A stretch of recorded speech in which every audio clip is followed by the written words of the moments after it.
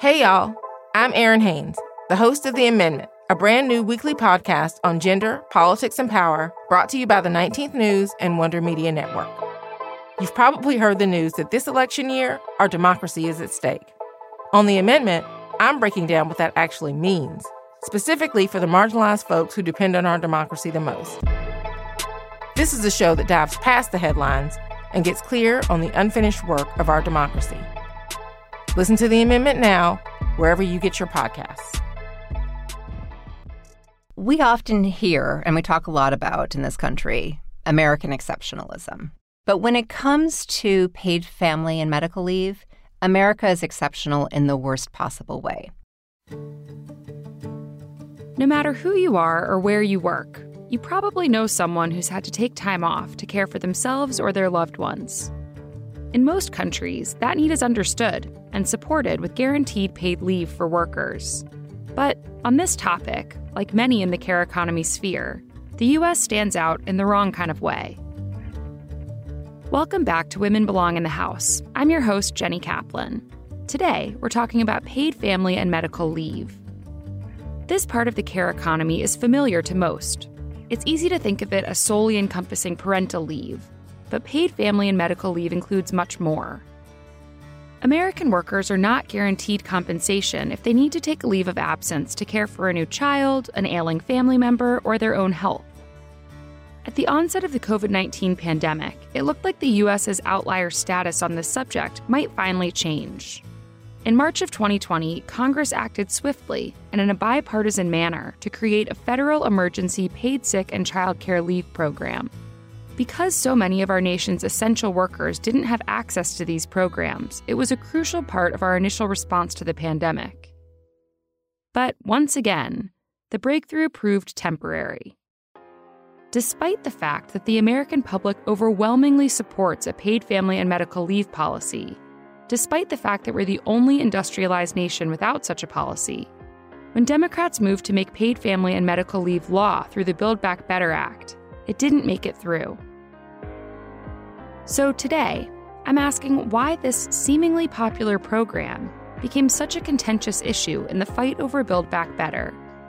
What kinds of protections do currently exist? How has the conversation evolved? And where do we go from here?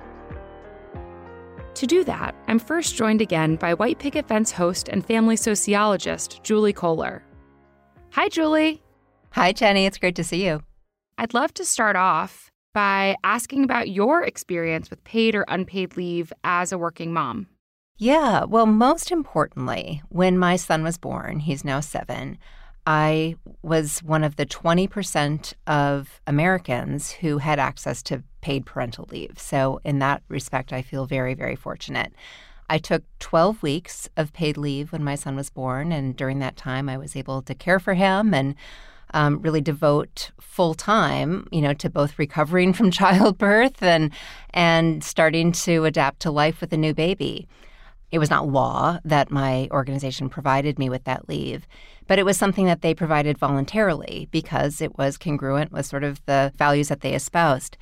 And I realized that is a very rarefied position to be in. So for a long time, the amount of leave that I took, which was 12 weeks, was kind of considered the gold standard. And now, repeatedly, you hear about organizations, and especially so many of the tech companies that are offering more like 6 months paid leave. So we are seeing much more generous leaves, but these are contained within certain industries, within certain companies, and it is not widely available to all.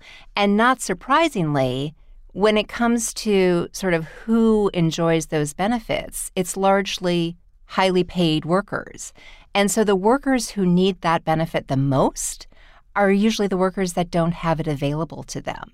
I also know that there's a big distinction between the U.S. and countries around the world when it comes to what kind of leave is typical, what kind of leave is mandated. What are some of those differences? How does the U.S. compare to our peers? We are an extreme outlier in that we don't provide paid leave to our employees. So let's take it in separate chunks here. The United States is one of 7 countries in the world without national paid maternity leave.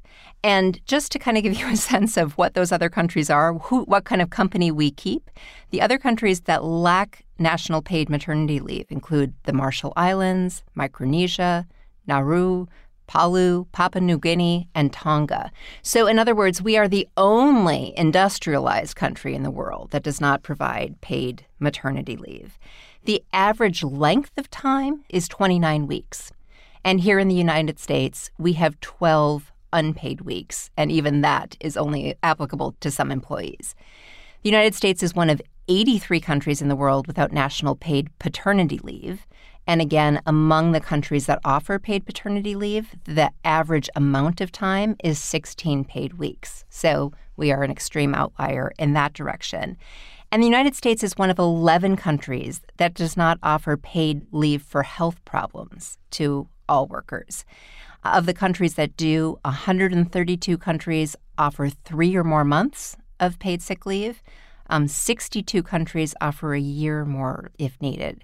So in almost every other country in the world, there is a recognition that people have to deal with their own health issues, that they have family responsibilities that they need to attend to, and there is an understanding that they still deserve to be able to return to the workforce.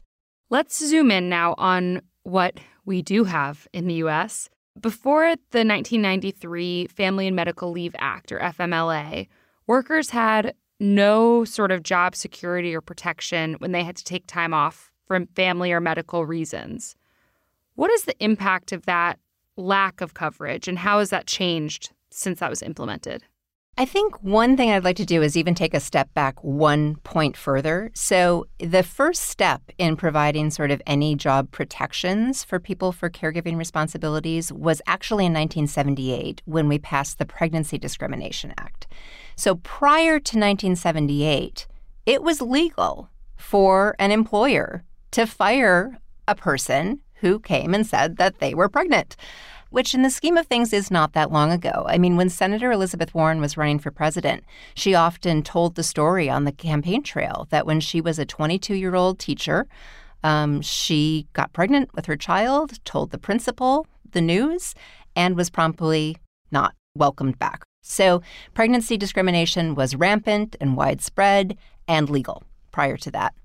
And so, there was real progress in the years from 1978 to 1993 when the Family Medical Leave Act was passed, in that pregnancy-related discrimination was illegal. But once you had a child, no employer was required to provide you with any leave to care for that child. So you couldn't lose your job on account of your pregnancy if you were a pregnant person, but you were not entitled to any amount of leave. So when that act was passed, it was a landmark step, and at least in concept, moving us to a point where we recognize that caregiving for a new child, for a new infant, is work, it is valuable, and that people have the right to return to their workforce after they have a child. It also recognizes that people have other reasons why they may need to be providing care to family members, and that it provides at least the ability to access unpaid time off to many workers to carry out those caregiving responsibilities. How did the 1993 Act come to pass? Was it a major fight? Was it partisan? I mean, it's hard to think about anything not being a major partisan fight these days. It was passed with some bipartisan support. It was something that President Bill Clinton at the time was a champion for, and it was a very, celebrated bill signing ceremony and really recognized as a major step forward. And what was the effect after it did pass? What was the effect on Americans and American families? Well, the most important statistic is that the Family Medical Leave Act has been used more than 280 million times between its passage, or when it went into effect in 1995, and now 27 years later. So that is really significant. Millions and millions of Americans have been able to access time off from their work in order to carry out their caregiving responsibilities. But there are, of course, problems. Number one is that the act was constructed in such a way so that it doesn't apply to every employer. You need to be an employer of a certain size. And so many millions of Americans work for organizations or companies that simply aren't covered by the Family Medical Leave Act. They're exempt from that. And the other problem is that this is unpaid leave. And so even for workers who work for organizations or companies that are mandated to provide that unpaid time off, for many workers, taking unpaid leave is just not practical or feasible. And so again, we have a policy that disproportionately is benefiting higher paid workers, and we have a bifurcation of who really, in practical effects, has access to this benefit. So it's clear that it has a lot of shortcomings. And after almost 30 years and the pandemic, which pushed millions of people out of the workforce, lawmakers are rethinking the FMLA and are thinking about how to make it better. There was a push to include paid leave in the Build Back Better legislation. And yet, despite the fact that 84% of Americans support paid family leave, it was a major battle for it to be included. Why is that? Why does this feel so politically challenging if it has such broad popular support? I think there are a few reasons, and actually these were all reasons that we delved into on this last season of White Picket Fence. One, there is a ideology about families and about who should be providing unpaid care work, who should be performing that unpaid care work. That is a legacy, frankly, of another era. But it has not been updated in the minds of too many policymakers that have discretion over this. So we really delved into that family ideology, this kind of idealization of a family type that doesn't exist that much in practice anymore, and actually was always a historical aberration. This kind of myth of the two-parent nuclear family with a breadwinner father and a homemaker mother. But still too often, that ideology of what families should look like, how they should be structured, is driving too many policy decisions. And so there's not a recognition that in today's economy, 2 salaries is often necessary in order to support families. There's not a recognition that not all families have 2 parents and that some may be headed by single parents and that single parent needs to be in the labor force. And there's not a recognition that, frankly, some families may just want to have both parents in the labor force. So we are still kind of grounding our policy decisions too often in a vision of family that just doesn't meet today's reality. But second, there's a whole ideology about the economy, how it works, what constitutes real economic activity.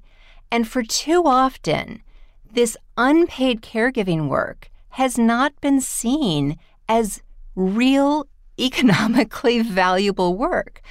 Now, I hope the pandemic disrupted this to a certain extent. We certainly saw throughout the last 2 years that society, frankly, does not function without caregivers. But there is still a reticence to really provide the economic value to that work and to recognize it and to support it. And then finally, I would say that we have a bit of a democracy crisis. You know, if 84% of Americans are supportive of a policy and we can't get congressional movement, there is a real disconnect. We are not, as a country, doing what most people want. Our leaders, our elected leaders, are not representing the interests of most people. The issues that everyday Americans really care about are just not receiving the same attention and value in congressional debates that they do at people's kitchen tables.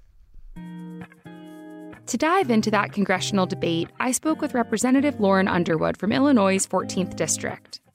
If you're a longtime listener of Women Belong in the House, then you're likely very familiar with Representative Underwood. This time around, we're looking at her fight to expand access to existing worker protections. Plus, she's taking us behind the scenes of what happened in Congress during the negotiations for Build Back Better, and why she ultimately thinks it failed to pass. I know you've been a vocal advocate for paid family and medical leave. And so I want to start off with, why is that so important to you? What about that issue stands out to you as being so critical for America and American families? This issue is important to me because it's just like this blaringly obvious problem that we can solve and that basically everybody agrees that we need to solve. And yet it hasn't been done. It's interesting that it's something that does feel like it has such broad support and yet continues to be a hot button issue. Why do you think that is? Part of it is that representation matters. And when you have a Congress that looks like the American people with the lived experiences of the American people, we very clearly can see both these problems and embrace obvious solutions that will work. And yet we've continued to have in both parties loud, powerful voices that maybe do not have the lived experiences of the American people and have been barriers to progress. I think that there is a direct line between the election of more and more women to the House and the Senate and progress on this issue. I also think that during the pandemic, paid leave was moved from just a women's economic issue, right? Like just a women's, like a sidebar economic issue, to a key driver of growth in the COVID economy. The Family and Medical Leave Act was signed into law in 1993 and has sort of just been around since. And now that, as you mentioned, the pandemic has so clearly exposed cracks and needs in the care economy, there's attention being put again on the Family and Medical Leave Act and paid family and medical leave. And I'm curious, looking back at the previously passed act, what are the shortcomings of what we currently have? What needs to be changed? FMLA, the Family Medical Leave Act, is the singular leave protection that most workers have in this country, despite the many proposals that we have embraced in Congress that may have passed the House, et cetera. Okay, so let's just start there. The Family Medical Leave Act's purpose is to protect the jobs of workers so that they can take time off to care for themselves and their families without having to sacrifice their employment, meaning that they wouldn't lose their job for taking up to 12 weeks of unpaid leave. However, only 56% of U.S. workers are protected by the Family and Medical Leave Act. So we have over 40% of workers who don't have this benefit. They don't have this right. And we've left out workers at smaller employers, people who work one or multiple part-time jobs, people who are re-entering the workforce, maybe because they lost their jobs or even had to quit due to caregiving responsibilities during the pandemic, right? We're talking about millions of workers who have been left out. I think that a lot of people assume that because it's categorized as like a benefit, that it means that it's paid. But FMLA on its own just prevents you from being fired. It does not automatically come with any kind of payment commensurate with your salary or not. So in thinking about that huge percentage of workers who are not covered, I also am, as a small business owner, I could totally see why folks would maybe be nervous about where that support would come from. And so I'm curious, how do your future plans take into account both like the fact that there are these millions of workers who don't have this protection and also how some of those folks who aren't required to give this kind of leave may have their own challenges in making that a reality at businesses? Sure. So let's talk about the paid leave proposals. I think that there are really two popular ones. The first is the Family Act, and that's really been like championed by Senator Gillibrand. And then the second is the paid leave policy that was in Biden's American Families Plan, which was part of the Build Back Better Act. And so in that program, there was a guarantee of 12 weeks of paid parental, paid family, and paid personal illness or safe leave. And it would provide workers up to $4,000 a month through basically like an insurance program. And that's where the salary, the payment would come from. And so for small businesses who had not offered a paid leave benefit, or this is something that is a new concept for them because their employees never had the job protection portion either. And so as we consider and as we value all workers, right, we need to make sure that their jobs are protected, right? So a working mom shouldn't be denied job protected maternity leave just because she happens to work for a company with less than 50 employees. Just as an example. The other thing that we know is that around the world, most nations don't have this kind of employer size threshold for family leave. And so we've seen employers of all sizes be competitive in their countries and, create a sustainable economy in their nations. And so, we're pretty confident that a universal paid leave proposal that would cover all workers, regardless of employer size or length of employment or full or part-time status, would be successful here. Could you walk me through the different proposals? So there's the American Families Plan, the Family Act, and then my understanding is that you're also planning on introducing the Jobs Protection Act in the coming weeks. So what are the differences between those three things?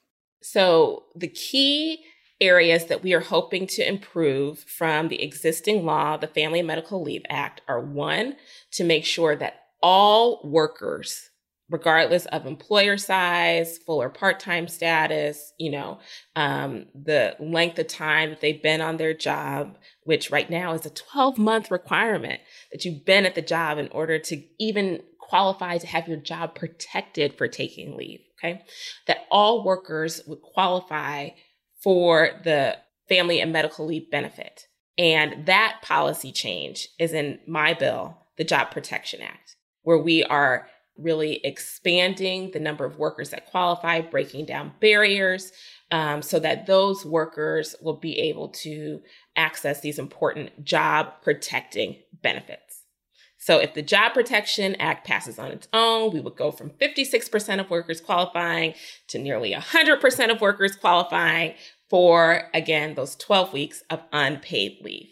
That works hand in glove with the paid leave proposals. Those proposals would offer workers a salary benefit. Now, it's not going to be 100% under the federal program because we know that there is a wide range of salary workers in this country.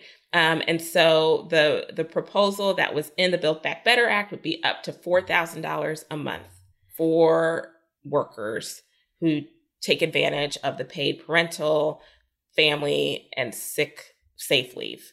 That's how they kind of work together because we know that workers want two things, right? They want to qualify for it and they want to be paid. And in the Congress, even though it seems really straightforward, like we should be able to just tackle it all together, sometimes you have to divide and conquer. And that is exactly what we're doing here.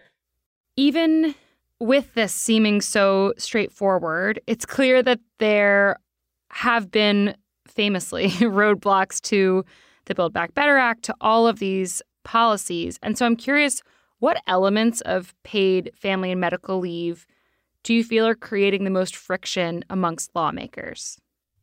Again, I believe that there is broad agreement that this is an important policy and that broad agreement does cut across party lines.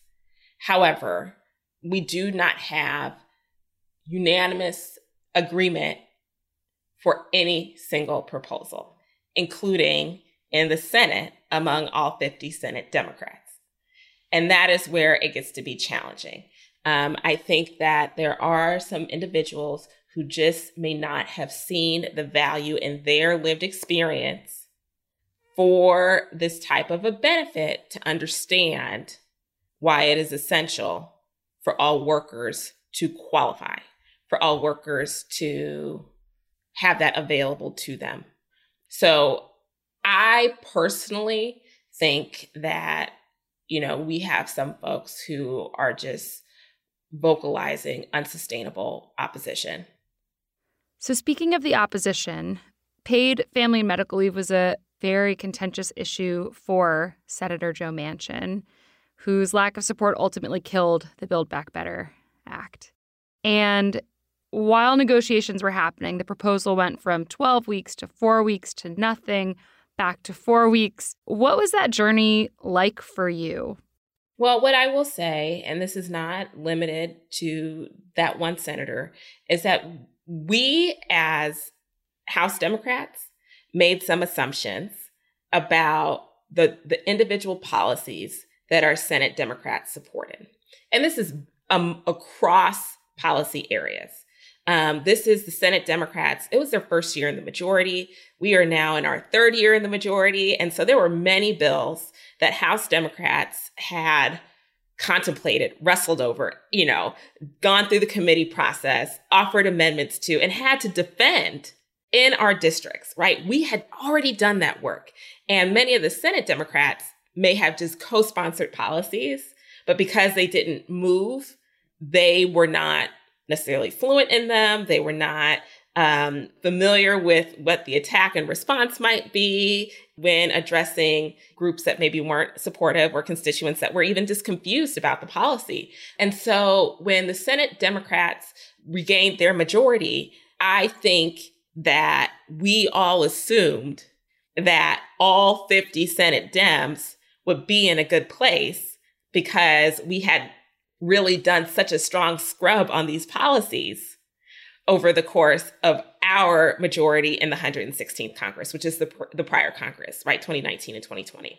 That did not, in fact, turn out to be true. And we saw this happen with key policies like the For the People Act, right, voting rights, and the John R. Lewis Voting Rights Act, and the way that got slowed down and repackaged and ultimately failed to advance. I think we've seen that happen on some key healthcare issues like allowing Medicare to negotiate prescription drug prices and, the broad-based support even among Democrats for policies like Medicare, hearing, dental, and vision. There is not that unanimous support among our Senate Democrat colleagues, right? And we thought that everybody was on board. And so I think that paid leave falls into that bucket.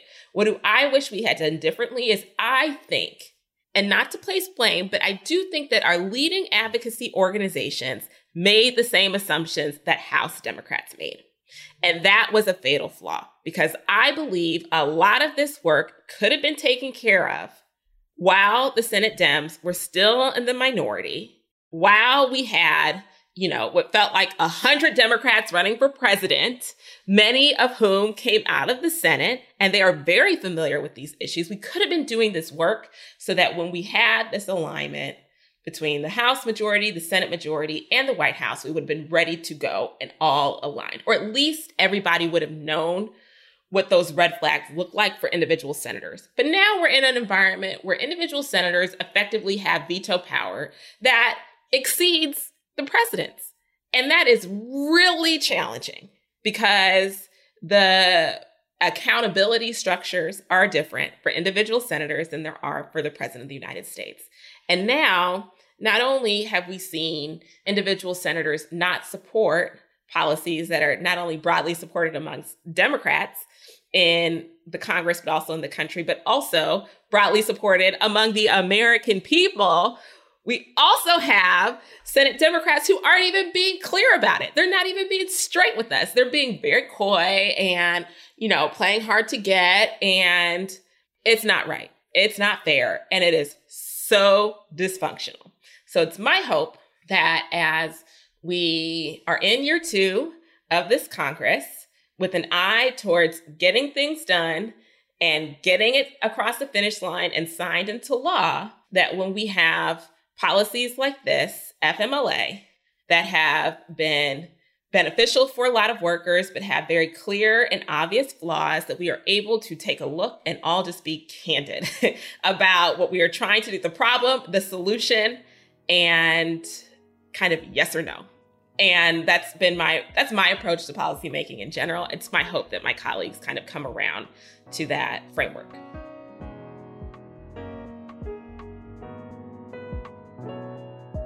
Wow. Well, it was really great to chat with Representative Underwood. As we've had her on the show previously, we documented her original run, and it's just great to see her in office.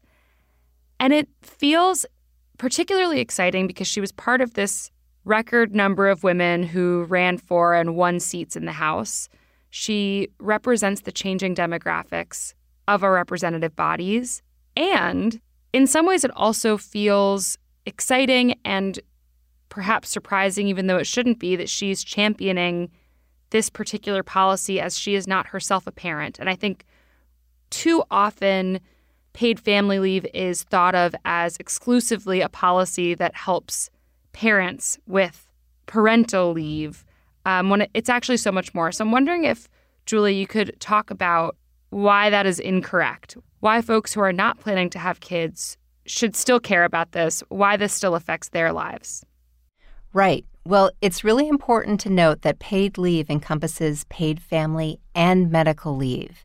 And so medical issues, health issues, are something that affect all of us, whether it's our own health issues or the health issues of a loved one.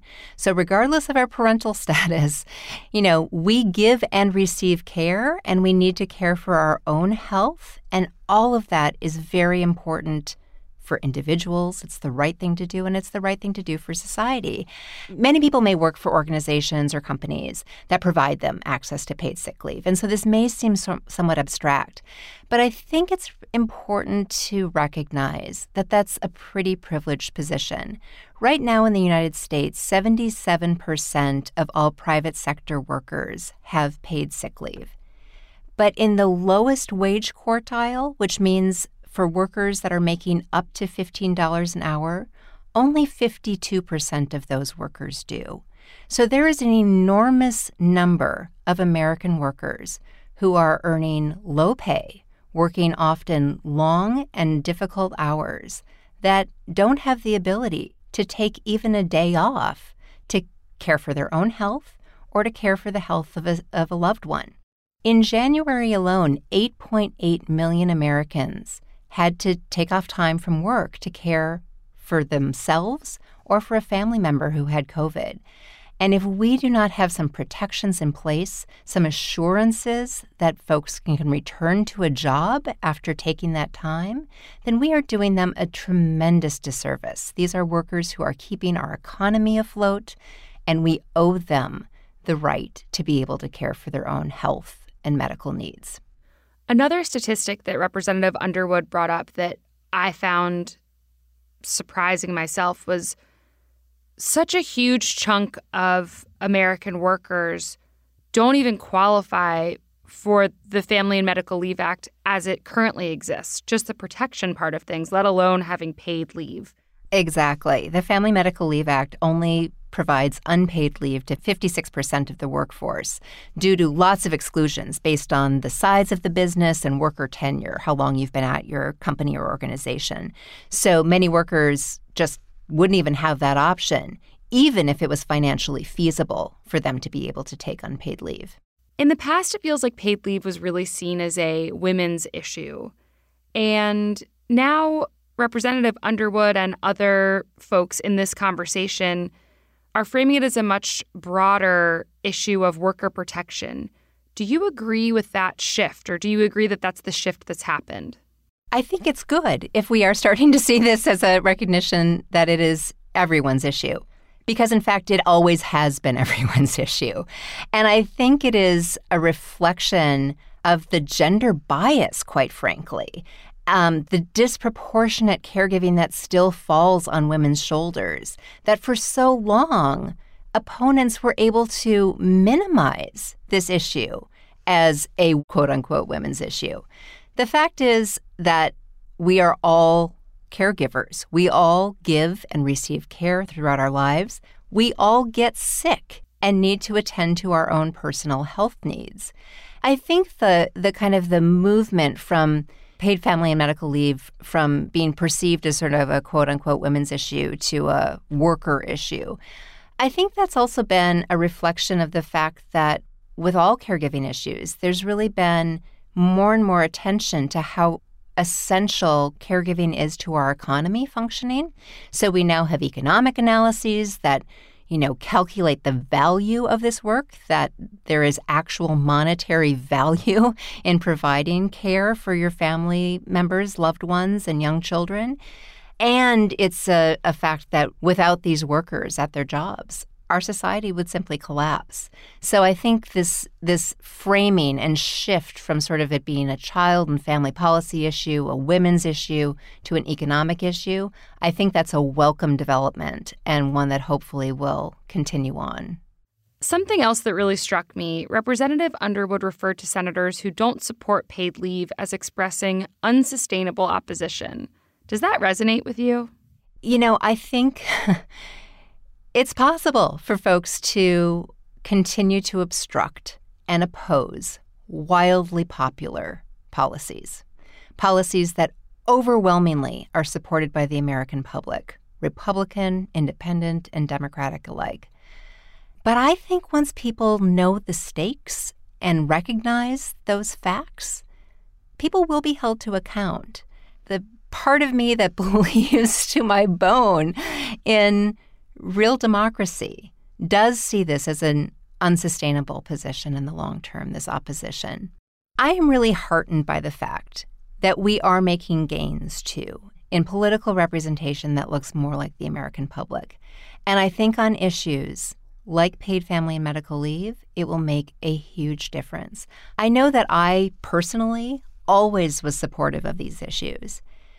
But I remember thinking that 12 weeks, of paid leave when I had a new baby would feel great. Like that was so luxurious and felt so, so much like I had the gold standard of benefits at the time. And then I remember coming back to work when I had a 12-week-old infant.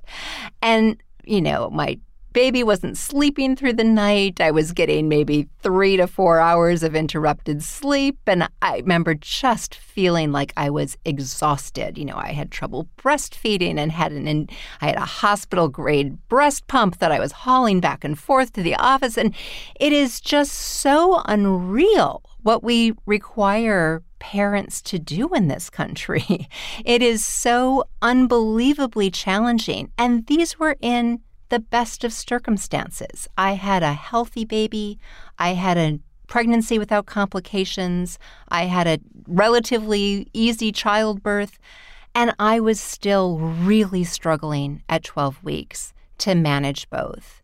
So what we are requiring people to do in this country that don't have access to those benefits, it is really inhumane. And it shows, I think, a lack of respect for these workers' dignity, for the value of their work, and of the value of their families and the caregiving responsibilities that they carry out. And I really hope that as more and more people come into positions of elected office and can reflect on their own experiences, can reflect on their own challenges, it will make this opposition unsustainable. I do believe paid family and medical leave is going to be a reality in this country at some point, and it is a question of when, not if. Next week on Women Belong in the House, we're diving into the cost of childcare with Assistant Speaker Katherine Clark. To get deeper into the history of the caregiving crisis, tune in on Thursday for another episode of White Picket Fence. Women Belong in the House is a Wonder Media Network show created by me, Jenny Kaplan. It's produced by Grace Lynch, Maddie Foley, and Taylor Williamson. Original music by Miles Moran. Special thanks to Julie Kohler. Talk to you next time. The women we've been featuring this season are proof that despite the challenges and obstacles we face, we all have the ability to make an impact in the world. But it starts with a belief that we can create change, and that what we contribute is meaningful, valuable, and powerful. So if you've been enjoying this season so far, I want to recommend another show to check out. Art of Power from WBEZ Chicago is a weekly show hosted by award-winning journalist Aarti Shahani. You can hear intimate, unexpected conversations with people who are using their power to create meaningful change. Listen to guests like President Barack Obama, who discusses redefining masculinity, and Olympian Allison Felix, who shares about hiding her pregnancy in a very painful and instructive journey. Aarti synthesizes each episode's conversations into power lessons you can use in your daily life. So get ready to be inspired and create change. Check it out. Learn how your own voice, your own power can impact the world. Art of Power is out now and available wherever you get your podcasts.